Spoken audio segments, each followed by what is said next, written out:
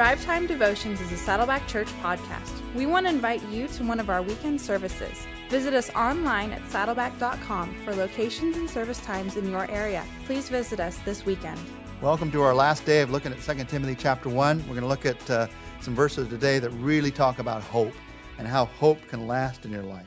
Beginning in verse 13 and then going down through verse 18, Paul talks about how you can live the kind of life, the kind of hope that genuinely lasts in life. That's the theme of this entire letter. We've talked about it a lot this week. I hope you're getting tired of it, because the only way I'm going to last is by inundating myself with God's truth about how to last. It's not me trying harder to last. It's me trusting God's truth about how I last. You want to last?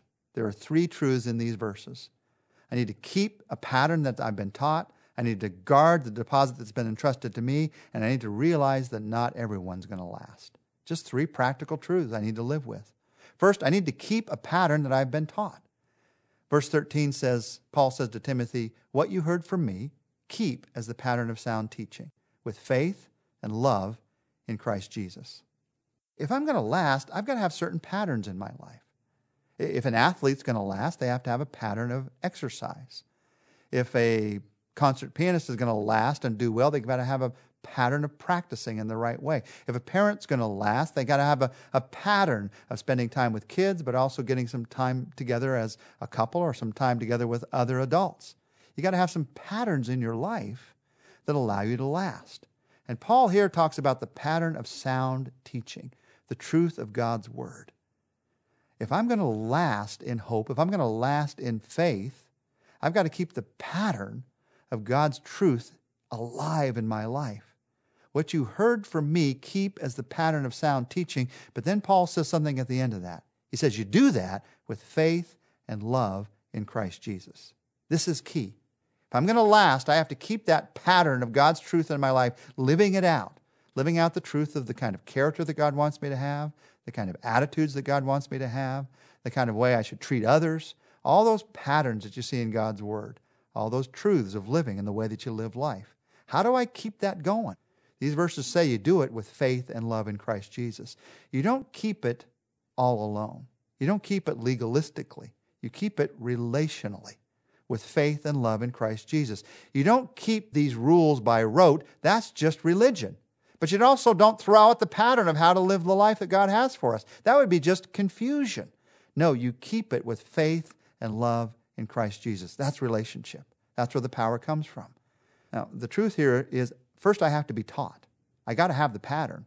I can't know it unless I read it. So unless you're spending time in God's word, you're hearing teaching from God's word, you don't even have the pattern. You don't know what it is. I've got to see the pattern, and that comes through teaching. That comes through reading God's word. But then I've got to live the pattern. And the way to live it comes through relationship with Jesus Christ. Keep a pattern that you've been taught. That's one of the keys to living a lasting hope. Second key in these verses is you guard the deposit that was entrusted to you. Verse 14 says, guard the good deposit that was entrusted to you. Guard it with the help of the Holy Spirit who lives in us. Now, this reminds you of something we talked about yesterday. Yesterday we talked about the fact that you and I have entrusted a deposit to Jesus Christ. Our lives, our faith, our hope. There is a deposit that I've entrusted to Him. This verse reminds me that He has entrusted a deposit back to me. He's entrusted a deposit back to you. And by the way, when we get to chapter 2, we're going to find out that I'm then supposed to entrust a deposit to other people. This is an incredibly important concept in living a life that lasts, a faith that lasts. It begins with the deposit I've entrusted to Christ. I put my hope, I put my faith, I put my life in Him. But I realize that's not where it ends. Based on that, He puts Himself back into me through His Spirit. In fact, if you read Ephesians chapter 1, the Spirit of God is called a deposit that God has entrusted to our account. He puts His Spirit back into me. He entrusts Himself into me. Why? So that I can live out the character and the purposes of God in my life. That's what God has entrusted you with. So you guard that deposit with the help of the Holy Spirit.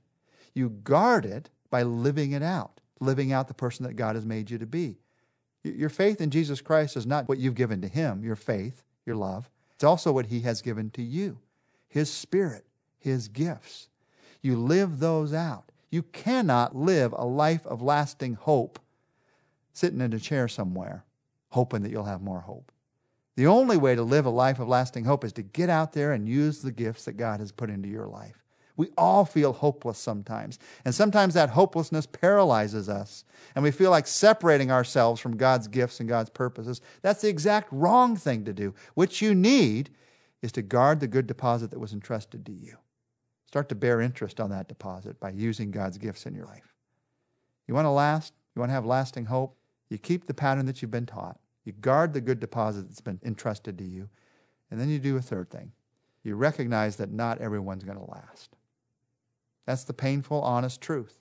Verses 15 to 18, Paul writes, "You know that everyone in the province of Asia has deserted me, including Pelagius and Hermogenes. May the Lord show mercy to the household of Onesiphorus, because he often refreshed me and was not ashamed of my chains. On the contrary, when he was in Rome, he searched hard for me until he found me. May the Lord grant that he will find mercy from the Lord on that day. You know very well how many ways he helped me in Ephesus." Realize that not everyone lasts.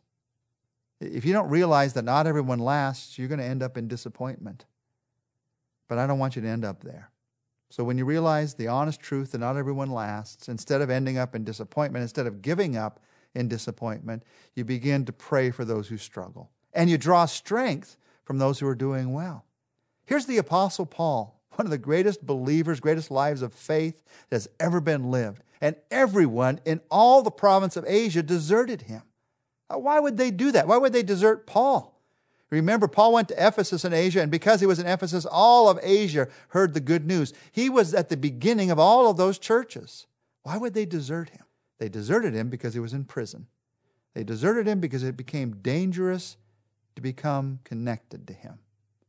They were afraid of what might happen if they were connected to the Apostle Paul. Or maybe it wasn't that. They deserted him for some others because it was confusing to be connected to him. Why would God let Paul be in prison? Why is this happening?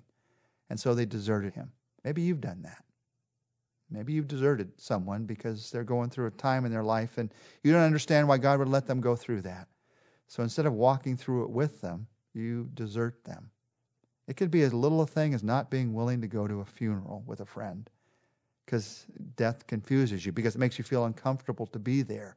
And so, yeah, you love them and you say, oh, they'll know I love them, but you desert them in that moment. That's just a small thing. This became a much bigger thing for the Apostle Paul. Everyone in an entire province deserted him. But I want you to notice, Paul did not focus on that. Oh, he says, they deserted me. I know this happened. He didn't ignore it. He said it was true. But he focused on a man by the name of Onesiphorus. He focused on the fact that Onesiphorus was not ashamed of him.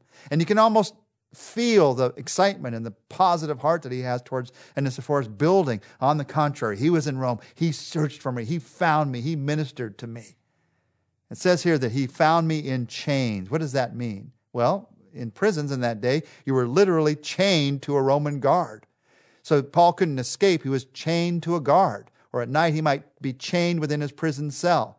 Maybe the bars of the cell were not as strong as the bars of our cells today, but the chains that held you to that person or to that wall, they were strong, and they kept him from going anywhere. And Paul said, even in spite of my chains, in spite of my imprisonment, he came to see me there. I mean, someone could have arrested him, said, you're seeing the Apostle Paul? You must be one of those Christians too. We're putting you in chains also. It didn't keep Onesiphorus from being there. Now, here is the amazing thing about the Apostle Paul in these verses. And here's where I want to be like the Apostle Paul.